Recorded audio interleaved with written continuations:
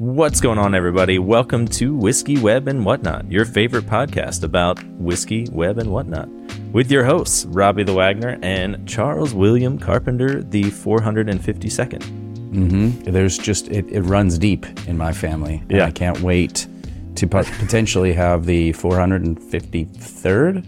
I don't know if it'll be by blood. Yep. It'll have to be adopted at this point. Sorry. I respect its privacy. Anyway, this episode is sponsored by Vercel. Oh. Yeah, it is.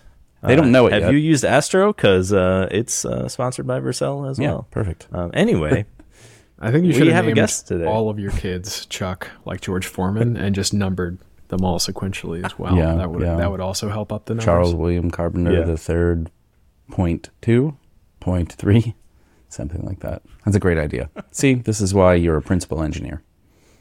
Or you just put it in the name instead of actually making it the same name. You put an official part of their name, the number. All right.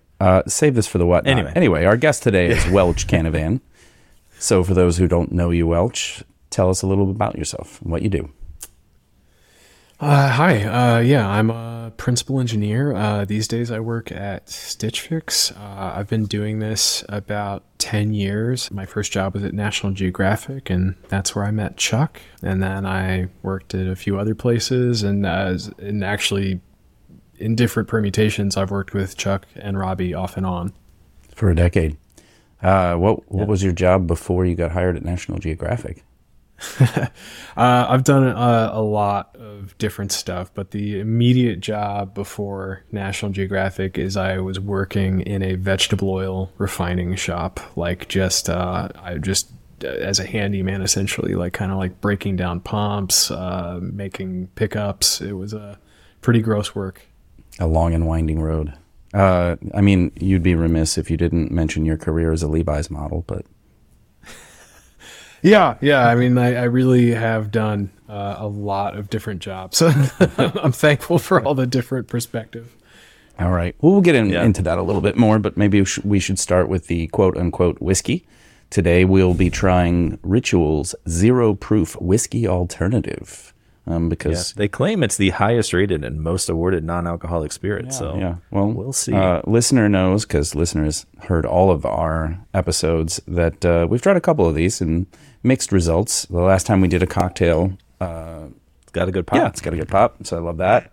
We'll get into it. So it's zero proof, no mash bill, 5 calories per serving, which is 1.5 ounces, and no sugar. Yeah, no, it's got a little sugar, no protein, no real nutritional value. I don't know what else to tell you about it. We're going to give it a shot, though. I wish it had protein. Yeah. There you go. There's your market. Zero alcohol, full protein. Interesting. It's got a lot of smell going on. Yeah, it does. I was not expecting that. It smells kind of minty. Minty? You get in there? No, I'm not. Or licorice, yes, maybe? Licorice. I'm getting a little bit of like a licorice. Citrusy licorice. And that's just in the smell. So I'll give it a taste.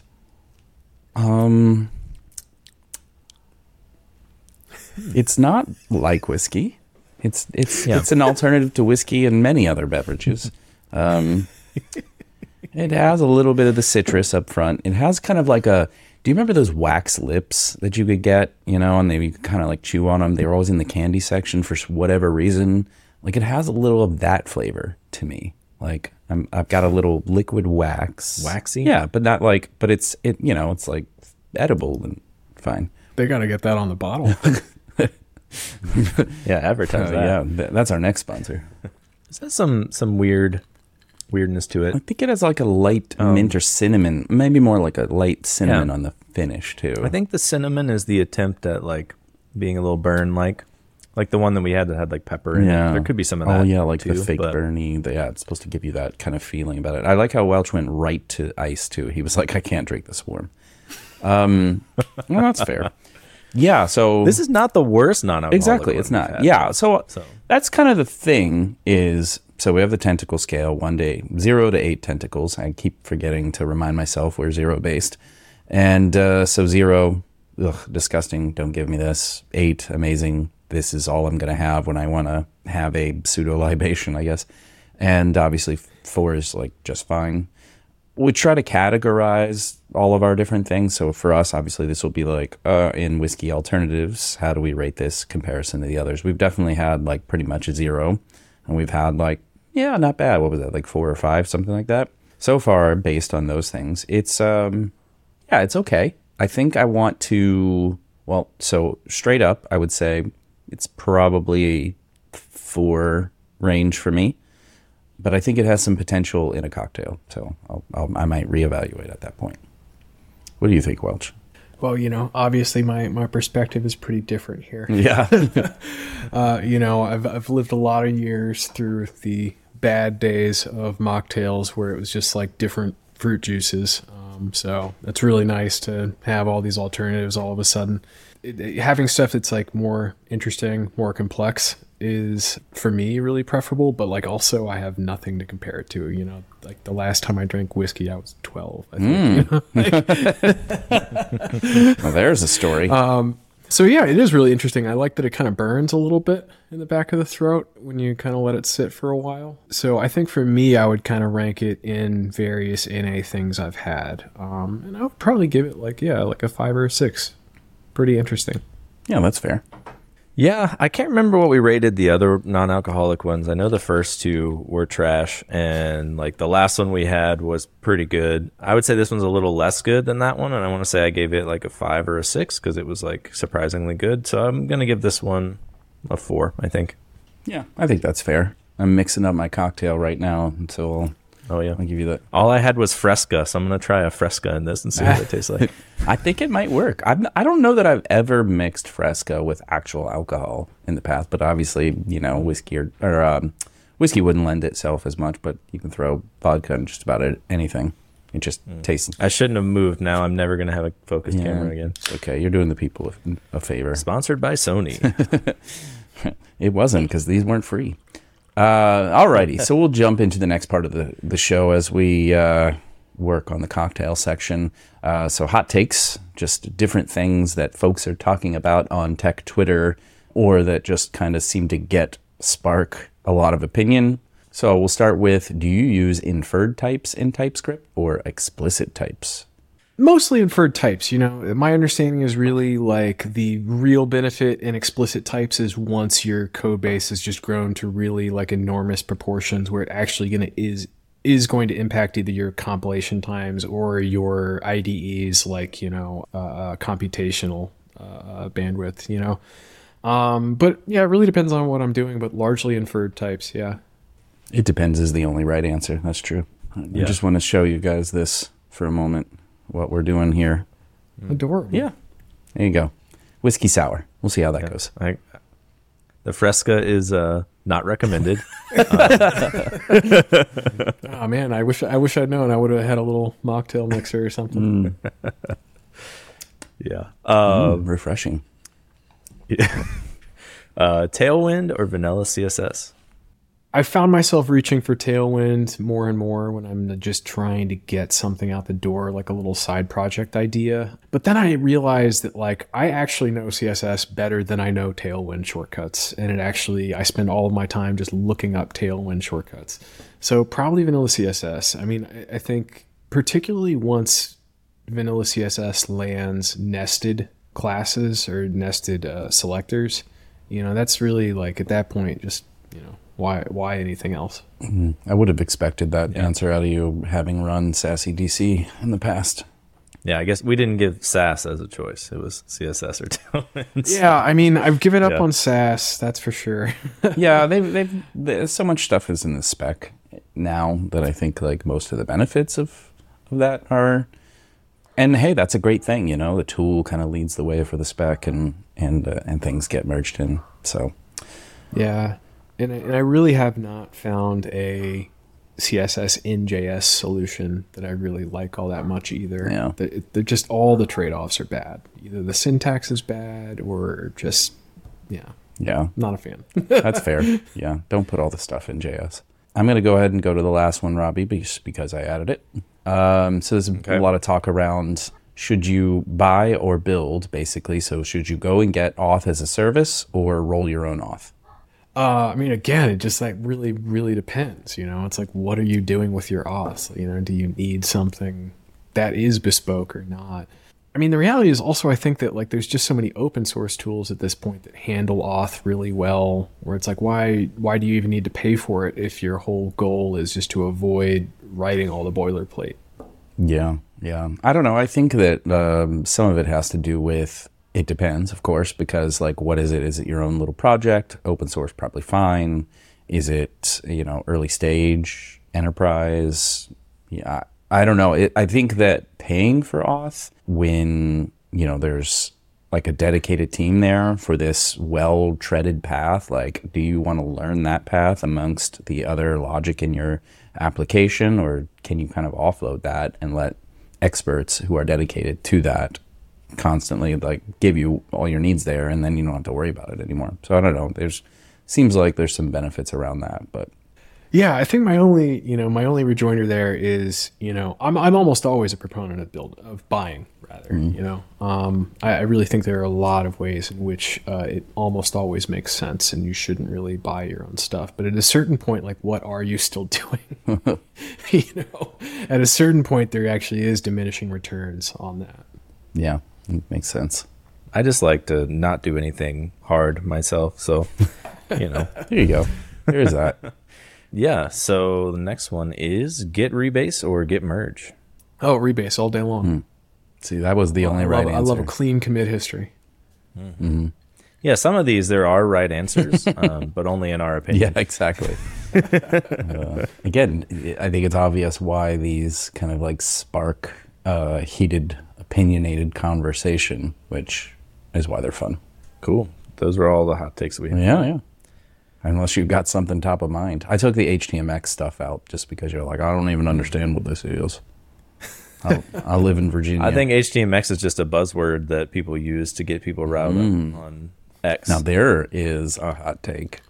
If any app that's like a real app gets built in it, I will be surprised. Come at me. Okay. Fair enough. You can reach him at Robbie the at Wagner. Charles W. the Third. Yeah. Make sure you don't spell third out, though. It's the number 3. It's very important. Now, some of the things we were going to talk about today, along the lines of you getting into tech and how folks can kind of become self-taught and go into the path. Although I feel like that's started to become a hot topic as well on Twitter, where because it's a flooded marketplace, some people are saying, well, now anyone who doesn't have CS degrees can really just kind of get pushed to the side a lot, and maybe a lot more challenging. But so, I don't know. What are your thoughts around getting into web development as someone who was self-taught? Yeah, I mean, a little bit of my path, I think, is that, I had been making websites like as a hobby, essentially, since I was in middle school, really. I had a computer and, had experimented with HTML and CSS, and I just always had been doing that. And then I actually lived with a guy who I needed a computer, and he was like, I'll help you build a computer, but you have to actually do it all. His name's Brian Harrington. He was the architect at CoreOS, which was sort of a Kubernetes competitor for a while. But now he works at Red Hat. Great guy. He helped me build a computer, eventually got me a job at a systems administrator, and then SAS came along, and that was just this weird intersection of like my skill set, basically. Like, because I remember at the time, front end people really there was not a lot of tooling. So people were really freaked out by it. They were like, how do you even do this? What is the command line? How do you work in Bash? And I knew how to work in Bash, and I knew how CSS worked. So that was really like my in. And that was also right around the time that, responsive web design was coming to be. And I was like, oh, this is really interesting. And I just really made a bunch of things for myself, for like my own projects, my friends' projects. And I just cranked out a bunch in a row. It's a little bit of like, luck is, mostly preparation, which is that our old boss, Adam Lake, said, we're making this new site. I really just don't have enough people who know responsive design well. And I've seen the stuff that you've been working on and you've been talking about. Do you want to just come on as a contractor? So part of it was just like right time, right place, right skill set. I think that was like my way to get in the door. And it's hard to really kind of recommend that to other people of like, oh, just be in the right place, But the other thing is also like, work really hard, like I was studying and getting my reps up constantly, like I was working in this vegetable oil shop and it was like the pumps were constantly breaking down. So I was just like disassembling pumps and cleaning them and putting them back together. And I would just wear headphones and I would listen to podcasts all day long. I would listen to Jen Simmons and Chris Coyier. They both had podcasts at the time. And that would kind of just help me like familiarize myself with the vocabulary of like a professional working web engineer. And all of that kind of came together and really helped me be well poised to, be a professional. Chris Coyier still has a podcast and has many episodes. Like they're 600 or 700 now or something. Yeah, there's quite insane. Yeah, quite a bit. And I wonder what it was. It Shop Talk. I guess it would have been probably Shop Talk, right? Still, yeah, at that point. It was Shop Talk. Yeah. And you were in the shop listening to Shop Talk. Yeah, it was funny. Yeah, I think it. And as someone also who's gone down the path of self-taught and. I think it's hard to recommend that path, though, in the future or to current folks, or at least anyone who is looking to have a job tomorrow, right? I think you need to essentially take the time to assemble the skills, show competency, and then wait for the right opportunity along the way. I mean, I think that's just really how it works. It's kind of, you can be self-serving, making things for yourself or those around you as part of that. I know Robbie's mentioned a couple of different times, like some of his web skills came out of his need for his band and MySpace and things like that. Like, did you have similar experiences initially? Or? Yeah, 100%. It was like I was in these DIY punk bands and we were, booking our own shows and making our own flyers and, at the time, making our own websites. So yeah, 100%. Yeah, I would make sites for my bands, make sites for friends' bands. Yeah, that's really what I did, and it was a big rabbit hole. Like I had no idea what I was doing in the beginning. It's just like you copy a bunch of. Similar to how anyone does anything now too. I guess you copy stuff you don't really understand to start, and like just change the bits you do understand, and then you start to understand the bigger picture and like learn how everything fits together and all of that. So yeah, I think anyone who's like worried about the big scope of front end these days should just like find a working example and tinker with it instead of like trying to learn a ton of shit at once. Yeah, kind of like the reverse engineering path and things of that nature. That's a good point that you make, though. There's a big difference and divide around the complexity of the web now within front end, just making a website, for yourself in that way and thinking you need all these other layers. You don't always need that. HTML, basic, and you can still make a site in that same way these days. So I think that's probably not touted enough. Like, just get something on the web that you can access. And I would also argue that understanding is crucial. Do you need all of that tooling to be a competitive applicant in this day and age? Like, absolutely. But if you're an applicant that actually understands what the target is, like if you actually understand the specification of CSS, of JavaScript, of HTML, you're so much better poised. I think that makes a lot of sense. And it's like, something we've mentioned a few times, that HTML and CSS are really, they're not taught, but then JavaScript is also not taught. It's like, jump right into React. I guess this is maybe contradicting what I just said about starting with a working example, but I think there's give and take. Like, you should look at those complex examples and like tinker with them and play with them and learn them slowly. But from a learning perspective, you should start with the smallest building blocks. Like, you can build a site with just HTML and you don't have to style it at all. It will look bad. But like, if you know HTML and know what those things do and like know that you can wrap an input in a label, and like when you click the label, it will select the thing and like stuff like that, that sets you up for success building things down the road. Yeah. I don't know. I think you were right in what you said, and in the sense of like go to a site that you might want to replicate and then look at the source code, look in the developer tools or whatever you need to do. And that's going to give you the output, right? Even if it was a React site, it's going to give you kind of the structure and the output. And that's a good place to start, right? And developer tools can help you to look at all of the CSS that is applied to those things too. And, you know, start to kind of replicate on that level and then add in interactivity once you're more comfortable, like kind of take the next step and stages there.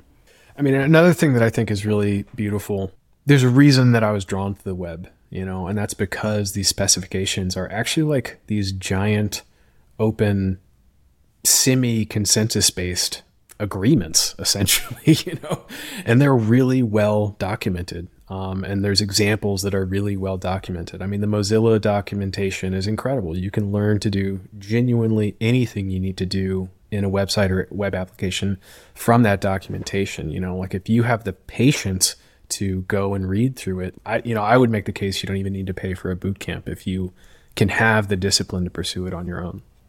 Yeah, I agree 100% because the incentives are different there too, right? Are you trying to make something for yourself and slowly learn how these things are organized and build upon that and not to say that they're not well-intentioned, but a boot camp is incentivized to get you hired. Oftentimes that's sort of the trigger for you paying is you have to get hired or they don't get paid kind of thing or something of that nature. And so they're going to train you specifically for the job that the partners they work with have asked for. I want someone to come and be able to be productive in our React application, in our Ruby application, or whatever it is. You know, a lot of times in the front end perspective, I think it's just a React application, and that's all folks know how to do is come and rinse and repeat that kind of thing. But it doesn't really give you a lot of understanding of the tools you're working with. And then when there's a problem, you don't know why. And that's really what I think stifles some of that advancement and probably ends up being frustration on all sides there because you as a person think that this is what the tools you needed to do the job, and the reality presents itself somewhat differently. And then the company thinks they were getting someone who's proficient within, you know, their business tools, that it's not a complete package. So now they're continuing to retrain these people and things of that nature. I mean, there's always like outliers, but I think for the most part, that's probably where a lot of the challenge is. I think boot camps in general, like, is anyone getting hired out of them right now? Like, I feel like they're not advocating enough for people, like, or I think a lot of them are probably not even open anymore. Like, they've fallen on hard times themselves. But I feel like it's a really high bar right now to get a job at all in any capacity, a junior developer, senior developer, anything. I think self-taught is different because it's like you can spend as much time and get as expert at whatever you want as you want without spending any money. So, well, maybe a little money. Yeah, I mean, you're going to get resources. You might want to pay for a couple of things, but like the boot camps it's just a smaller scale version of like paying for 4 years of college and then having tons of debt and never being able to pay it off, because if you never get a job, you're just going to, spend 20 grand on a boot camp, and then how do you pay for that? I've seen it happen. Yeah, indeed. When demand was high, right, 3-4 years ago, it was a little more of a straight shot. And again, like, folks that were productive and effective right out of that wasn't always direct, but there were needs, and companies were hiring like crazy, and it was just beef up, get the numbers, and we'll kind of figure it out. And I think, I know 100% we're in a very different place at this point. So yeah, unfortunately, I feel sorry for folks who haven't been given an opportunity yet, or have, not very much experience, 1-2 years potentially, and then being in this particular job market, like, start your own companies. Yeah. I don't know. Something like that. I'm not here to give career or financial advice or medical advice, but that means any advice at all. Yeah, don't listen to me. So let's talk a little bit about where you're at now, though. Where you were, where you're at now, because I'm imagining the things you're doing today are quite different. So can you tell us a little bit about what you're doing now for Stitch Fix, and kind of like what your responsibilities as a principal engineer look like? So yeah, I mean, like you said, very different. I kind of like got a weird amount into my career without learning much about code. Like I like really was like really focused on like design systems and stuff, and I would like do JavaScript when I needed to, and I would do JavaScript when I needed to, but I really disliked it. And then I kind of had like a lot of responsibility dropped in my lap at one point, where basically everyone who was senior above me had left the company, and they were like, "Okay, you're in charge of the entire application now." And it was a real like sink or swim moment. And I'm honestly like really glad that it happened, because it was the thing that really, it was a huge opportunity for growth in my career. And it turned out that I really liked trying to solve problems at scale rather than just these little features here and there. And I really liked working with people who had not as much experience as I did to help them level up and understand the kinds of problems that were in front of us. And that's kind of got me to where I am today, which is landing at a company. You know, I'm going to digress here really quick because it is very funny to me, is that I applied once at Stitch Fix to, I believe, a senior position, and they told me that I didn't have enough React experience. And then I applied a year later and I got hired as a principal. So to anyone who's feeling down, sometimes it really is just like a funny timing thing, you know, like you'll get just dismissed for these like silly reasons where the hiring manager doesn't necessarily understand what they're looking at. And sometimes you just need to align with the right person. And I did, you know, I got a great manager brought me on at Stitch Fix. And one of the interesting things about Stitch Fix is they have like a really deep track for individual contributors. You know, it's probably something you've talked about on the show before, but a lot of times when people get really senior, companies don't really know what to do with them, and they shrug and say, "Do you want to manage?" And if you don't, you know, it can be kind of hard to keep progressing. So Stitch Fix has a nice, mature concept of what it means to continue to progress as an individual contributor. And it's really great. You know, it means like basically that my accumulated technical wisdom is, you know, kind of appreciated. And I get a lot of time to kind of help, you know, kind of run ahead and research new features that we know we're going to be going after. And then also a lot of time to work on mentorship with people.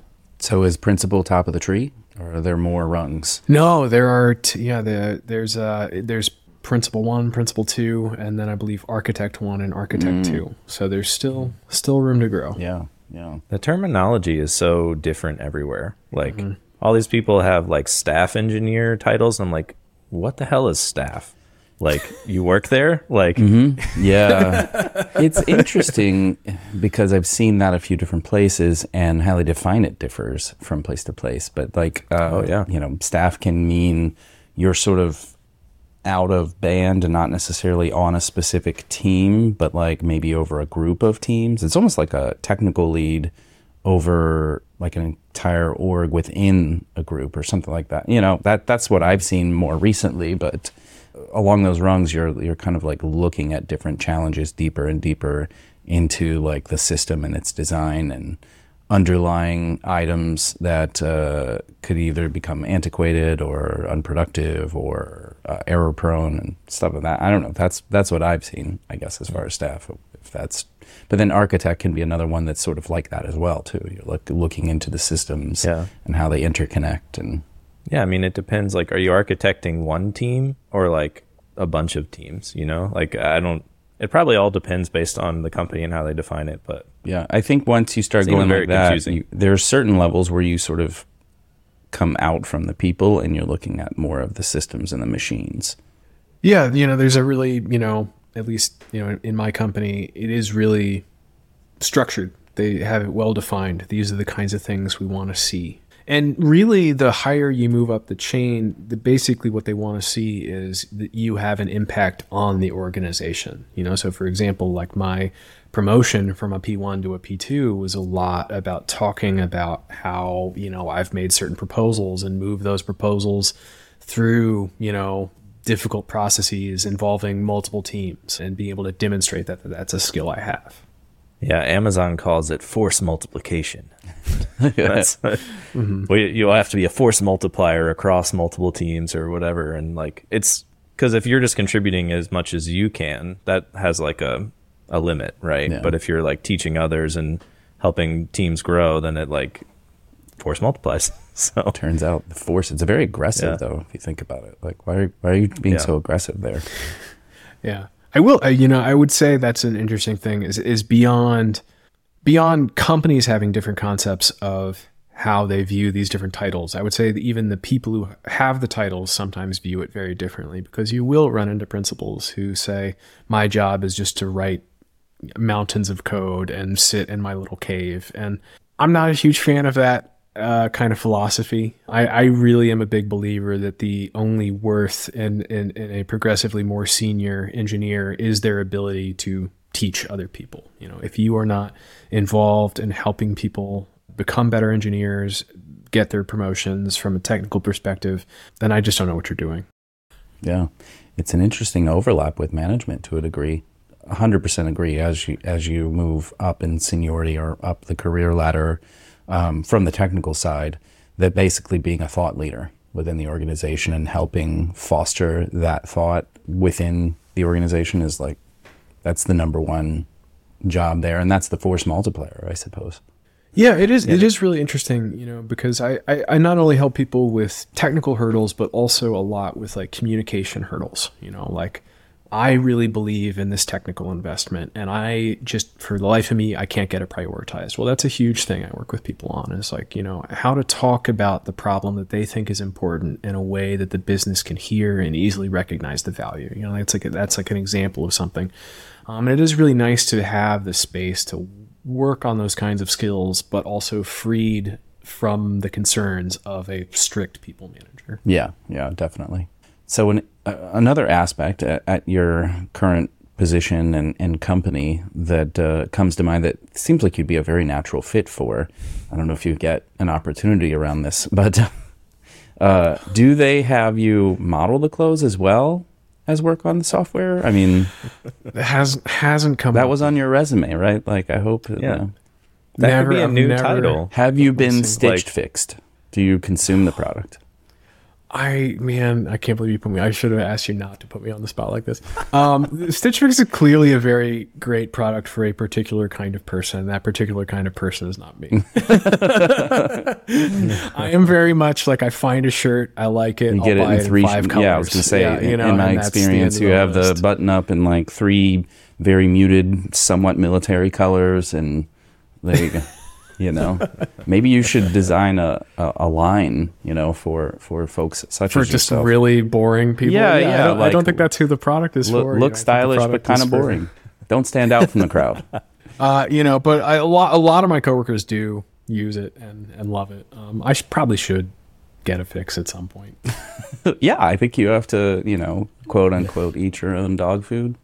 Mm-hmm. We're going to get to food too here, shortly. So, because of the big changes in your life, I was so excited the last that I saw you that we could share the same kind of food together. So I was in Portland for a conference, met up with Welch. He's like, let's go meet at this barbecue place. We're in Portland, so I'm thinking, of course, yeah, they offer vegan options. Every place does here. It's cool, and I like that. But, when you have people who have dietary restrictions, elective or not, having choices is good. And then you just ordered a big old plate of meat. And I was like, what is happening here? Yeah, you kept your cool. I thought you were really going to lose it, but you just you rolled with the punches, at least for a few minutes. Yeah.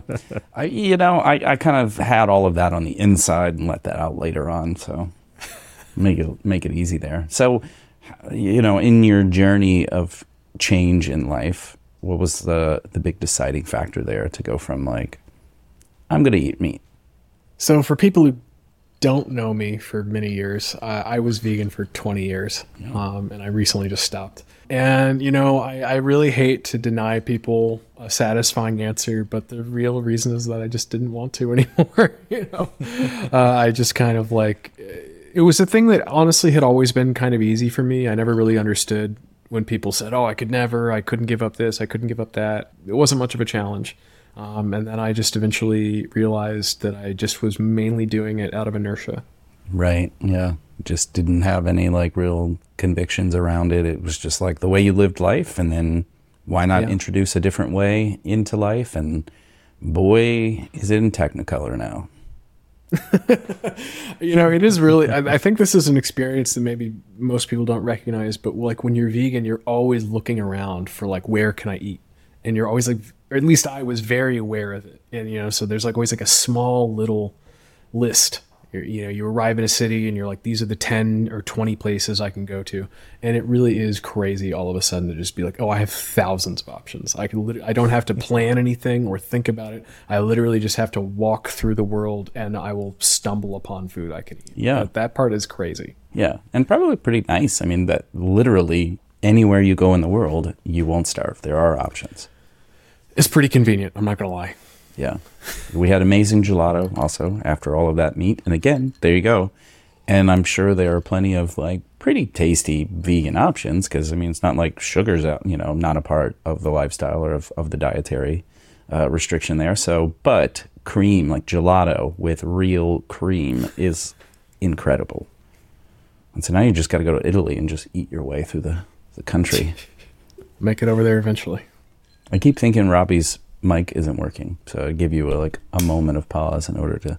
No, sorry, I'm distracted because my dad has been texting me and I'm trying to read on the side of the screen, and then every time I look at myself I'm all like blurry out and weird. Nope, see, it's good right now, so that's the position. Do not move yourself. I can't move. Yeah, just stay still and be more stoic than normal. Oh, I smiled too much. It stopped. I don't get it. I don't know. I mean, we need to talk to Jason and be like, make me not look like shit. Right. We'll have to get him on for some consulting and whatever. So you guys were geeking out on some like audiophile like things earlier before we got started recording. I want to know some of these things. Oh, and I think no, not really. No. We were genuinely talking about video camera settings. Yeah. Oh, okay. Yeah. Well, what do you use? Because we were at.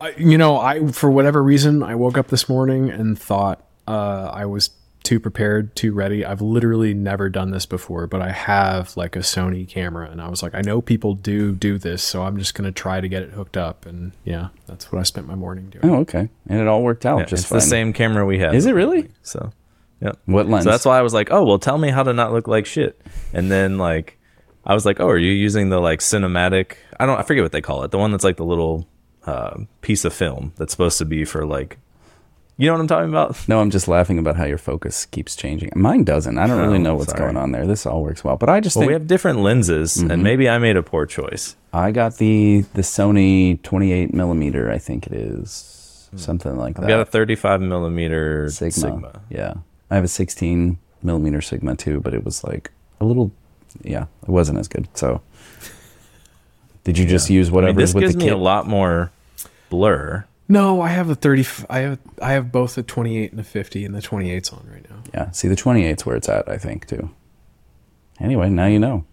What you have to do, Robbie, is spend all Scott morning. Scott uses like a 55 or something ridiculous, and people are like, "Did you put this like way off of your desk?" And he's like, "No, it just sits on the back of my desk." Like, so I don't understand how he makes that work, but again, I guess you're just gonna have to like get some consulting on your setup or something. Oh, I will. Yeah. Spend all morning working on that, so on and so forth. Well, I need to look at it when it's not podcast time. Like, I don't look at it at all until it's time to be recording, and then I'm like, oh shit, this doesn't work. And then I'm like, well, it works well enough. Like, and then we're 10 minutes in, and so Welch, when you're not being boring and picking clothing online, what other things are you into? I've been doing art class. Oh. I've been learning to draw for like the last year. Yeah. So I've been doing just figure drawing. That's a big piece of my time these days. And then also, I've been working in my shop. I have like a wood shop. I recently just moved it out of the basement here into a building a few blocks away. So I've been kind of building out the new shop and working with my hand. I put a nail through my hand the other day. That was fun. That was a good time. I'm not sure your idea of fun is... You should start drinking alcohol because... You're saying I don't have enough accidents? Yeah. Or you're like... No, your idea of fun is just askew one to nail. me. Like, so here's where you can get... It gets exciting. Just have a drink and pass out like the rest of us. Mm-hmm. I mean, really, I just like making stuff, so that's really what I spend my time doing is, making photos... making drawings, and yeah, I guess for the first time in my life, going to be like venturing into making like kind of physical 3-dimensional thing. Have a bunch of furniture I want to make. Oh, very cool. Can't wait till you start that. You can build a website for your shop. So I think it's a good sequitur to my question about, if you weren't in tech, what career would you pursue? I think I really would have just ended up in a random trade. I think at that time when I kind of stumbled into National Geographic, I actually was applying to be an iron worker when I lived in Pittsburgh, which is basically a bridge builder. But I think I would have ended up as a carpenter, electrician, something like that. And some of us are born that way. Carpenters. Oh my God. Oh. There you go. Yeah, people don't get that joke. You made that a few times, and people are like, "Oh yeah, so you like do woodworking?" Yeah. And you're like, no. No, not like Jesus, like my last name. Sorry. Who also made furniture. So How do you know what he made? Has it been documented? how do I know specifically what he made? Yeah. No. Did the Bible say Jesus made a hutch today? I can't cite the source when put on, but I have read before. I'm just giving you a hard time. No. That there was this, there's the birth, baby Jesus, all the things happened, and then like all of a sudden he shows up in history at like 31 as a furniture builder, and then I don't know, you know what happened from there. I would expect. Yes. Yeah. I'd like, the way that some churches will say, like, this is some of Jesus's hair, this is like a shroud he was wrapped in or whatever. Like if they had like his amateur woodworking projects. Oh yeah, it'd be great. Like this is like a cutting board he made. Yeah. You In the catacombs. I'm surprised of the no one's Vatican. done that. It's all in like the storage, the catacombs of the Vatican. That's what I understand. They have all the relics. They're not going to release that. It's not going on tour. The Body of Jesus, brought to you by Sony. I make that joke because I've been to the Vatican before, and they have these giant screens there. They're like Panasonic screens, so that like when the Pope comes out and they can, they're dialed Always in. Panasonic. Yeah. Pope, brought to you by Panasonic. I don't know. I would be a voice actor if I wasn't in tech. I think I'd gone down that path. You just never listened to the podcaster. things that you did. What? Which one of us? I don't know. You, Robbie, you first. This is going well. I just said that you wouldn't be able to listen to any of the stuff you made. It's true. Then. Yeah. So how would you know if it was good? I don't know. That's true. Anyway, because I don't listen to any episodes of the podcast. I did listen to one recently, just the beginning mostly, because we changed the intro music, and I was like, I'm into this. Oh, yeah. Okay, now I'm talking, and I'm done. That's all I wanted. Yeah. I'm here. What do I have to hear about it? I know what happens. We talked about. You check. Well, I listened to it to see if like, the producers did a good job, or like, if our levels are all messed up, so that next time we can do better or whatever. Like, okay, fair enough. So one more tie back to tech, of course, before we wrap up, and that is: are there any other developers or projects that you're like really into right now?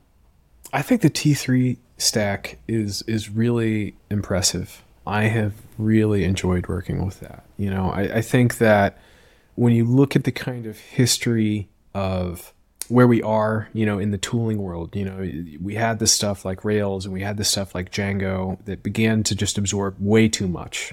Ember obviously was like, the victim of absorbing too much stuff, that ultimately it's just really hard to manage.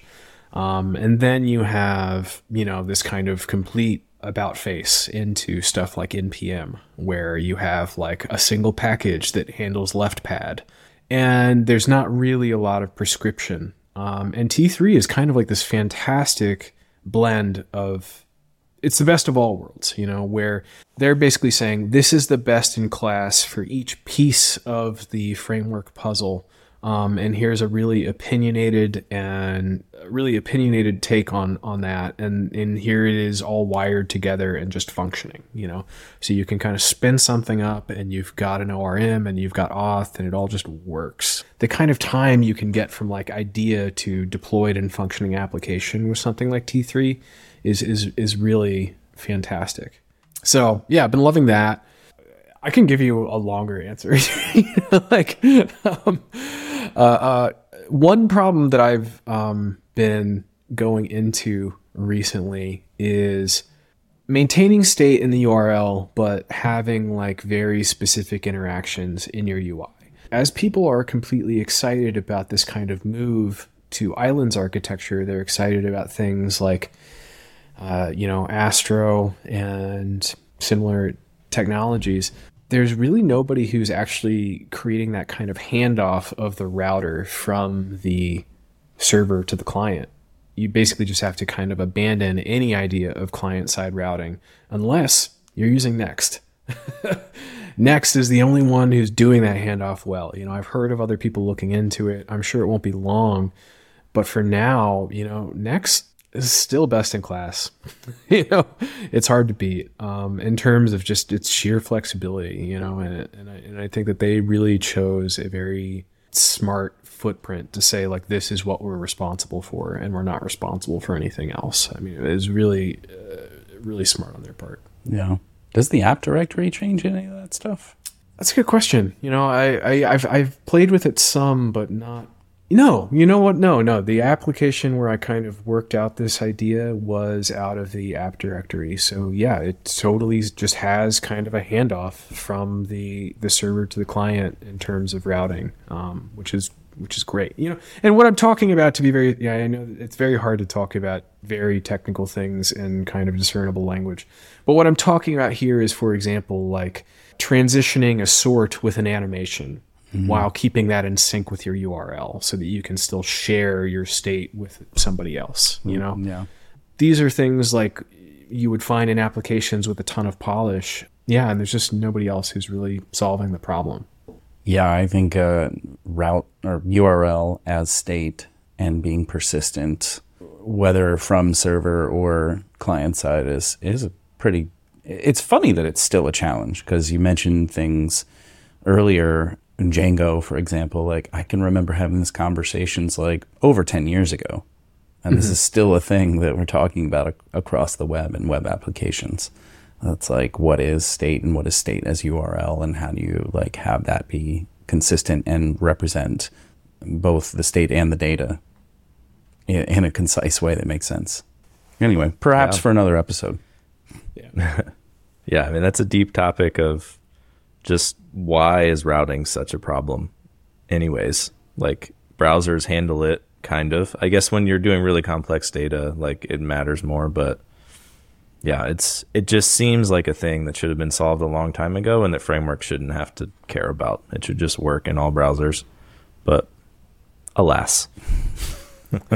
Here we are. That's the joy of being a web engineer. That's right. Yeah. For some of us, that gives us some real job security. I'm just the router expert.